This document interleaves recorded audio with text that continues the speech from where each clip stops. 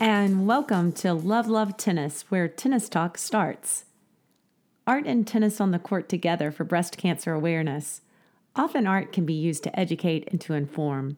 It's October 2020, and in the midst of Breast Cancer Awareness Month, we at Love, Love Tennis can't think of a better example of this fact than the 2014 establishment of the I Touch Myself project.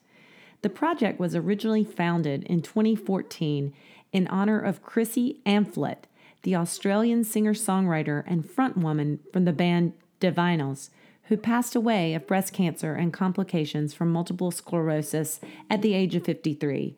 Before she died, Chrissy's hope was that her band's 1991 global hit song, I Touch Myself, could continue to be shared and used to help remind women of the importance of routine self-checks of their breast in the fight against breast cancer.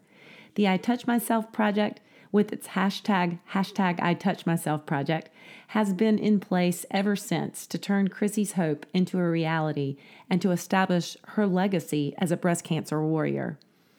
And on September 29th, 2018, tennis great Serena Williams lent her voice to the project by releasing a breast health reminder video in which she sang several of the I Touch Myself song lyrics. On Instagram, Serena commented, quote, "Yes, this put me out of my comfort zone, but I wanted to do it because it's an issue that affects all women of all colors all around the world. Early detection is key. It saves so many lives. I just hope this helps to remind women of that." End quote. Since she released the video, it's received more than 3 million views on Instagram. Talk about raising awareness. Besides Serena, other tennis stars are breast cancer warriors. Martina Navratilova, a breast cancer survivor herself, is also an active voice in the fight. And the fight continues as many professional and amateur tennis players continue to get, quote, drafted, quote, into the war against breast cancer. For example, just this year, wheelchair tennis star Esther Vergeer of the Netherlands revealed that she was diagnosed. In fact, according to the National Breast Cancer Foundation, 1 in 8 women in the United States will be diagnosed with breast cancer in her lifetime.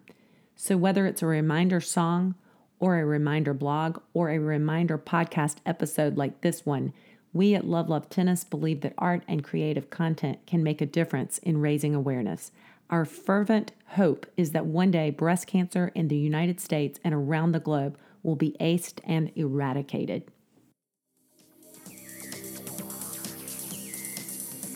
And that's a wrap. If you liked listening to this blog transcript, don't miss visiting our website, love-lovetennis.com, to check out more blogs and more content about all things tennis. Because Love, Love Tennis is where tennis talk starts.